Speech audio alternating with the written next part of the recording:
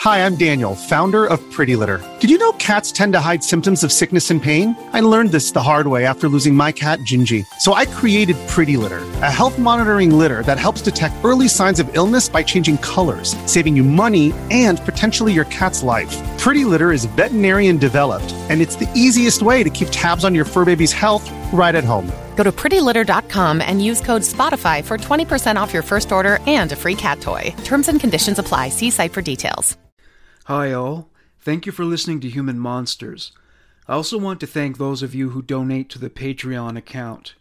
There will be more rewards coming down the pipe, such as giveaways. From now on, every week, a winner will be drawn from the Patreon pool and will receive a psychic reading from me online. I am a card reader and astrologer, and I will do a reading for you online should your name be chosen. Once again, the Patreon link is www.patreon.com/leader1 www.patreon.com/leaderone. Thank you and enjoy the show.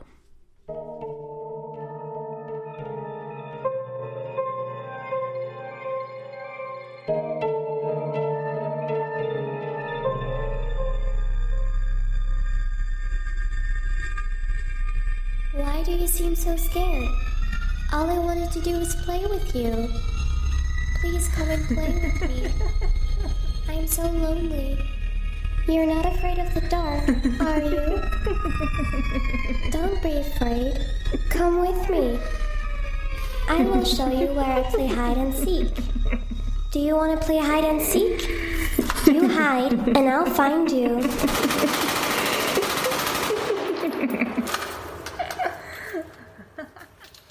This episode goes out to Nicky Nick, who won the Patreon contest to choose a case. Thank you for listening and donating, Nicky. Michelle Yvette Avila, known as Missy to her friends and family, was born in Los Angeles in 1968. Her mother was Irene, and she had 3 brothers, Ernie, Mark, and Chris. The story of how Michelle came to the attention of the media began when she was 8 years old. Karen Severson and her family moved into a house right around the corner from the Avila family. Missy, in keeping with her gregarious nature, was the first child on the block to befriend Karen. Karen was shy and awkward, and needed a more extroverted child to extend their hand. Missy invited her to her house to play with dolls. They became friends almost instantaneously. Their bond was so strong they walked arm in arm to school, jumped rope together, and spent many happy hours talking underneath the willow tree in Michelle's front yard. This entry in Missy's diary from August 31st, 1978, describes a typical day of their time together. Then at 11:30 I went to my friend's house. We played Barbies. Then we went swimming. After we had gone swimming, we played Barbies again. Then we went swimming for a long time. My friend's name is Karen. Missy was also friends with a girl named Laura Doyle. Their friendship predated the bond between Missy and Karen by years, but she was never as close to Missy as Karen was. Karen was very agreeable, willing to engage in just about any activity suggested by her friends, so she was always game for what Missy had in mind. Laura appeared to be jealous of the connection forged by Missy and Karen. Missy and Karen's friendship persisted amid the unforgiving social shark tank of middle school. However, their extracurricular activities no longer consisted of such wholesome pastimes as playing with Barbie dolls. They fell in with a clique of peers who enjoyed such adult pleasures as drugs and alcohol. To quote Michelle's brother Mark, she fell in with a bad crowd. She had to have low self-esteem to hang around with people like that. By the time Missy and Karen entered the 10th grade, some incidents occurred that proved to be divisive for their friendship, cutting a chasm into it that drove them apart. One issue was appearance-related. Missy developed into a very beautiful girl. Karen, on the other hand, was not quite so lucky. She put on weight, and given society's attitudes regarding people of size, she did not draw the amorous attentions of her male peers like Missy. Karen became jealous, and these feelings grew in intensity and toxicity over time. Missy turned a lot of heads, and Karen yearned to do the same. Some of their mutual friends have been quoted as saying that she was obsessed with Missy. She was consumed with self-loathing and wanted to be Missy. It wasn't just their physical appearance that differed. Missy's social skills were exceptional, and she became popular. Karen was socially withdrawn. If she hadn't been Missy's friend, she would have been the appendix of the student body, invisible and of unknown utility. This latter point consolidated Karen's envy and resentment. She decided that Michelle was to blame for her lack of recognition. Incensed by the obscurity of being eclipsed by Missy's shining star, Karen began to sabotage Missy's reputation. She spread rumors that Missy had sex with other girls' boyfriends. The girls ganged up on Missy and assaulted her. Having finished beating her up, one of the girls told Missy that it was Karen who started the rumor. Missy could not grasp that Karen would be capable of such conniving and abusive behavior. Irene commented on the incident. Missy was so mad at the girl for telling her it was Karen's fault. Missy knew Karen would never do anything like that. Missy made great lasagna, dreamed of becoming a physical therapist, and was fiercely loyal to her childhood friends. Junior year. Missy began dating a boy named Randy. She broke up with him a month later because he indulged in drugs and alcohol to excess. Soon after, Randy began dating Karen. They got an apartment together. They had a daughter named Stephanie. Missy visited one day, and during that time, Randy pulled her onto his lap. Karen happened to walk in just as this occurred. Missy got off his lap and told him she wasn't interested in dating him again. She advised Karen to leave Randy. To quote Irene, Karen was really upset because the guy she wanted didn't want her. He wanted Missy. Randy wasn't the only boyfriend whose girlfriend was jealous of the attention he paid to Missy. Laura Doyle's boyfriend, Victor Amaya, broke up with her because she was always jealous. To quote Victor, "I broke off the relationship because she was jealous of me talking to other girls, including Missy. Laura refused to accept the breakup and became bitter." One day, Laura drove past Victor's home. She caught sight of Victor and Missy holding hands and kissing. She became enraged. She pulled down her window and told them they were caught. She called Missy slut and whore. Victor told her to leave. Victor recalled this incident. "We argued with Laura at my house in Arleta. Me, my brother, Noah, and Missy had been standing in front of the house when Laura drove up. Laura wanted to know, why is Missy here? And I ordered Laura to leave. Before she drove away, she said, 'I'm going to kill that bitch.' I didn't take the threat seriously and I never reported it to police." September 1985. By this point, Laura and Karen both severed their ties to Missy. Missy was hurt by losing who had at one time been her two closest friends. September 21st. Karen spotted Missy at a public park. She attacked her with a beer bottle. Having exhausted that resource, she pushed and slapped Missy before mutual friends broke up the skirmish. It came as a surprise to no one they knew. The two girls had been feuding off and on for years. Deputy District Attorney Tamia Hope gave her diagnosis on the situation.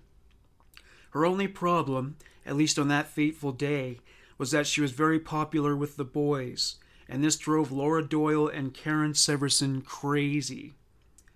They started out yelling at her, telling her how mad they were at her, and how she slept with entirely too many boys and messed up entirely too many relationships. Once the dust settled, the girls apologized to Michelle and they made amends. Missy, being a forgiving sort, was excited to have her best friends back in her life. October 2nd. Missy informed her mother that she was going somewhere with Laura. Irene recounted what she remembered about that moment that preceded Missy's departure. When Laura got to the house, the girls were laughing and talking about boys. As they drove off, they seemed very carefree. I remember how especially pretty Missy looked that day. She was all excited to go. She even turned to me and said, "I love you," which is something she did not ordinarily do. That scene haunts me even today. A rendezvous was arranged, whereupon Missy and Laura would meet Karen and her roommate, Ava Shurambolo, at Stonehurst Park in Sun Valley. At that location, they left in 2 separate cars to commute to Wiki Up, which is also known as Colby Canyon. This location was popular with teens as a place to party, with its campground ideal for socializing. To quote Ava from her testimony at a future trial, Karen said that she and Laura planned to scare Avila. I didn't know what they had planned. I didn't know how far this was going to go. The description of the events that followed have been arranged in a timeline based on 3 separate testimonies. According to the girls' narratives, once they reached the forest, they parked in a dirt lot near a creek. Laura and Karen immediately got out and started yelling at Michelle, who was sitting in Laura's car. Missy began to cry. The girls dragged her out of the car. Once they brought her out, they began pushing her. They called her names. Once again, she was accused of stealing their boyfriends. The confrontation became so heated, Ava got out of the car. Missy was no longer crying, just shaking with terror. Laura grabbed her wrist and forcefully pushed her toward a trail that led into the woods. Missy resisted, but Karen came up from behind and pushed her. Ava recalled what happened next. All 4 of us walked down an embankment to the creek. Lauren and Karen continued screaming at Missy. Laura grabbed Missy's hair and yanked on it. She accused her of having sex with Victor. She stepped up to the creek and pushed Missy toward Karen. Karen shoved Missy to the ground. Missy was frantic by this point. She begged the girls to forgive her and spare her life. Ava claimed she was petrified by what was sure to follow and ran back to the car. To quote Ava, "I was scared, so I ran back to where the cars were parked." Ava heard Missy scream at her, begging for her intervention, but Ava felt she was too helpless to come to her rescue. She also feared she would suffer the same fate. She has insisted that Karen and Laura left her at a disadvantage due to their superior size and strength. Karen and Laura unleashed a full-force assault on Missy. As Missy was beaten, one of her earrings was torn from her ear and became tangled in her hair. Her hair was cut and clumps of it were tossed haphazardly on the ground. Laura's jealousy climaxed into irrational maniacal rage. She was blinded by the green-eyed monster. She screamed at Missy, "You're going to pay for what you've done. You're going to pay for sleeping with our boyfriends." They carried Missy down to the water. She struggled to escape their grasp, but at 98 pounds, there was little she could accomplish. The water was 8 inches deep, but it was deep enough for Karen and Laura's nefarious agenda. They forced Missy's head down underwater. They held it there. They kept her head submerged as Missy struggled to break herself free.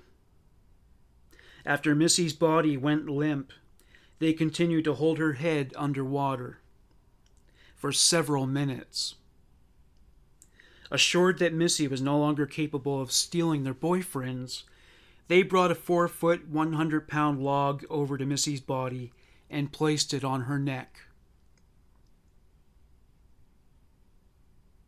When Laura and Karen returned to the cars, Ava was still frightened.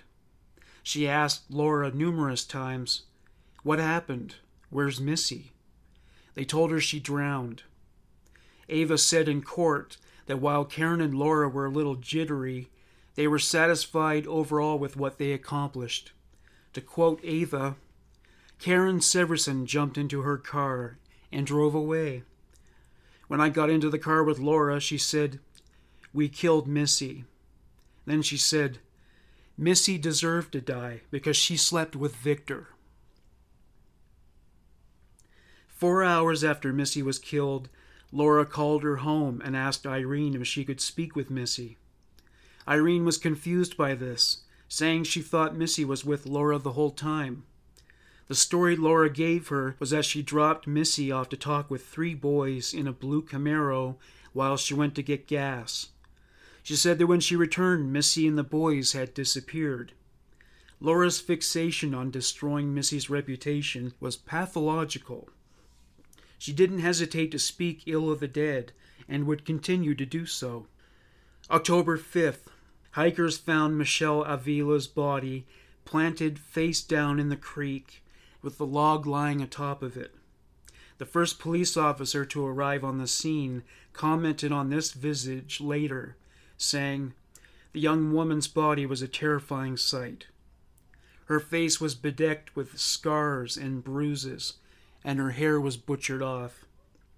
When police delivered the news to Irene Avila, she collapsed.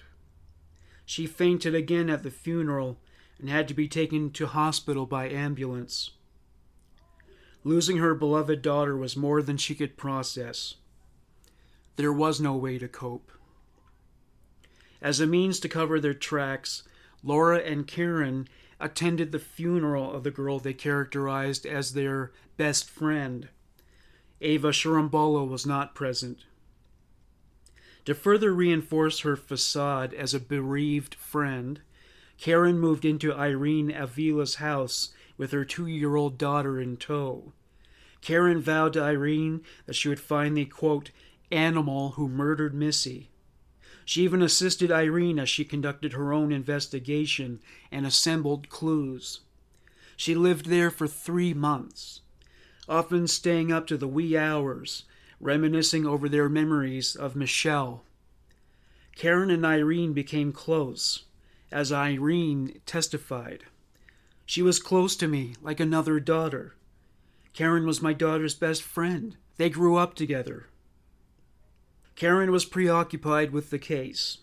She visited Missy's grave 2 to 3 times a week. She left balloons and flowers behind. She posted pictures of Missy and the relevant newspaper articles that were published on her wall at home.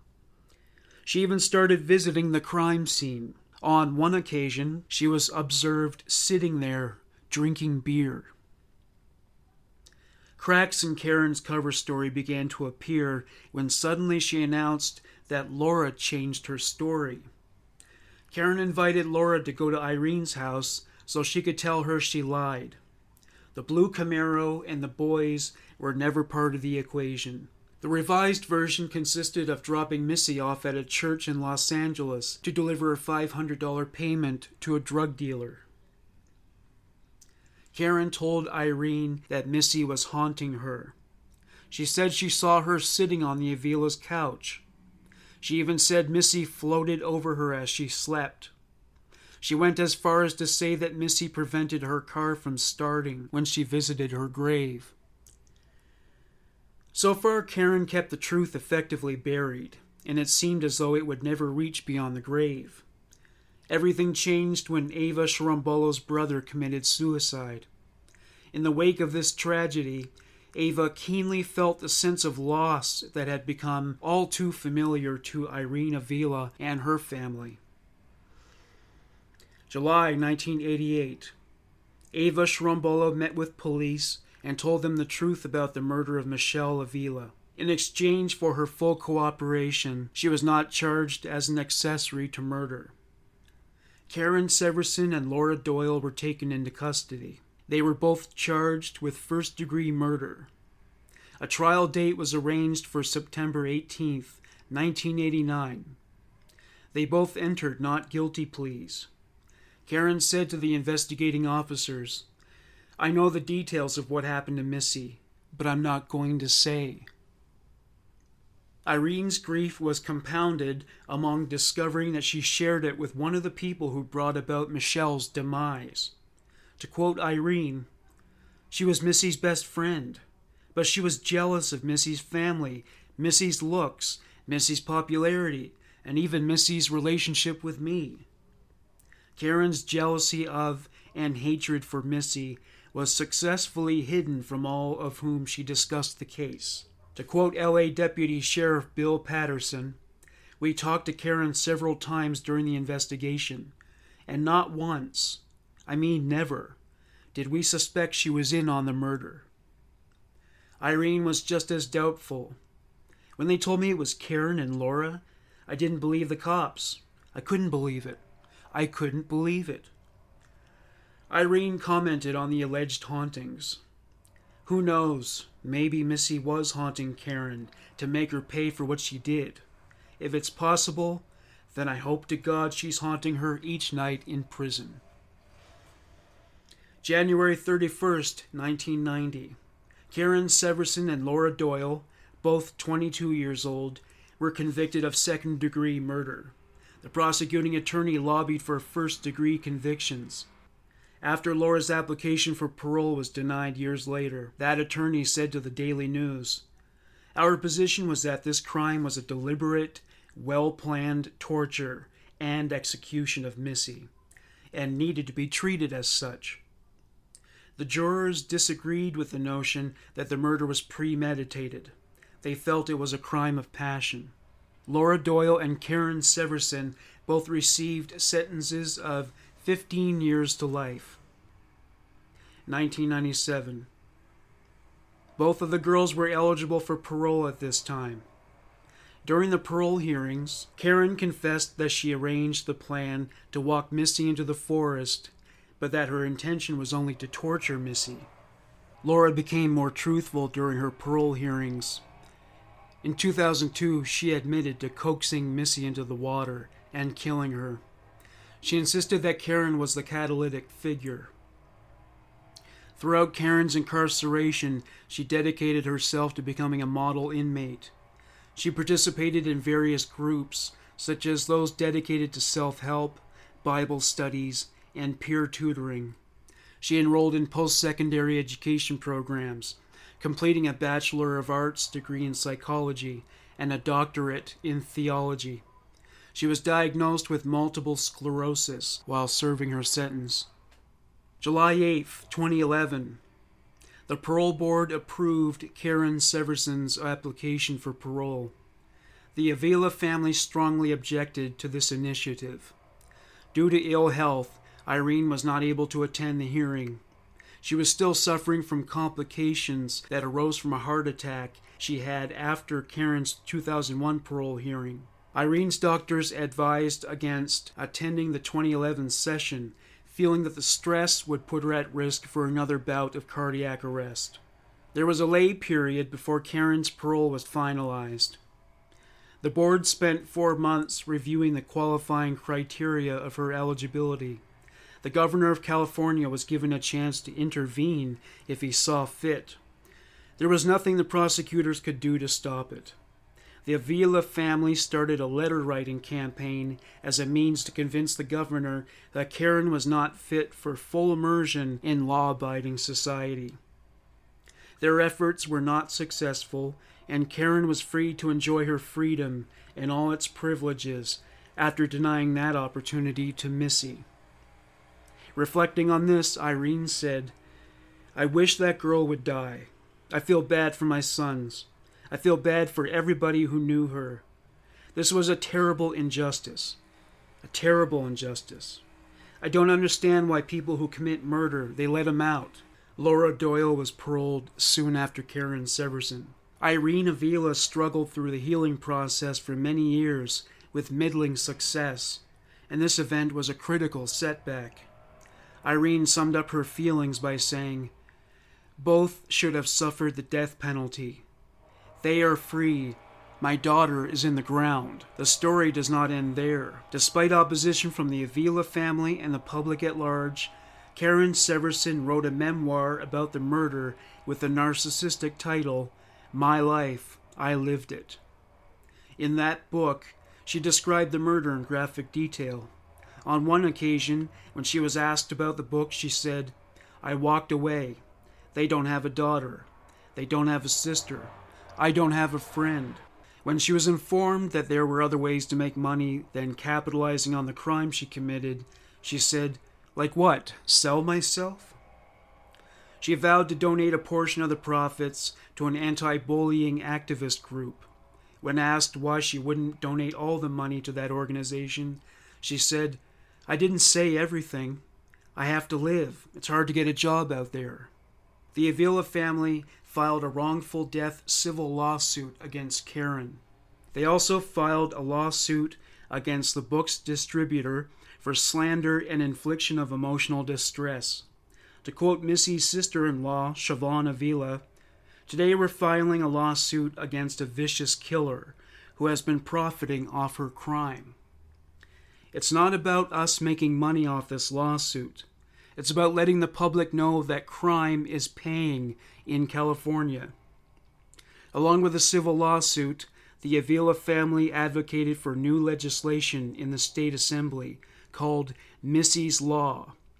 The purpose of this legislation is to assist relatives of crime victims in their efforts to recoup money that a perpetrator has made when they publish a book or make a movie deal based on their offenses. State Assembly member Nora Campos sponsored the bill. As Irene noted, this law should have been passed a long time ago. It's like they're giving them a reward for killing somebody. The distributor of Karen Severson's book changed its price to $0 to respect the wishes of the Avila family. Having done so, eliminated the possibility that Karen could ever profit from its publication. October 15th, 2015, Governor Jerry Brown passed Missy's Law. The Avila family celebrated. To quote Siobhan Avila, "I feel like we've won a really big battle, but there's still a war going on out there, and we're going to keep battling as long as it takes."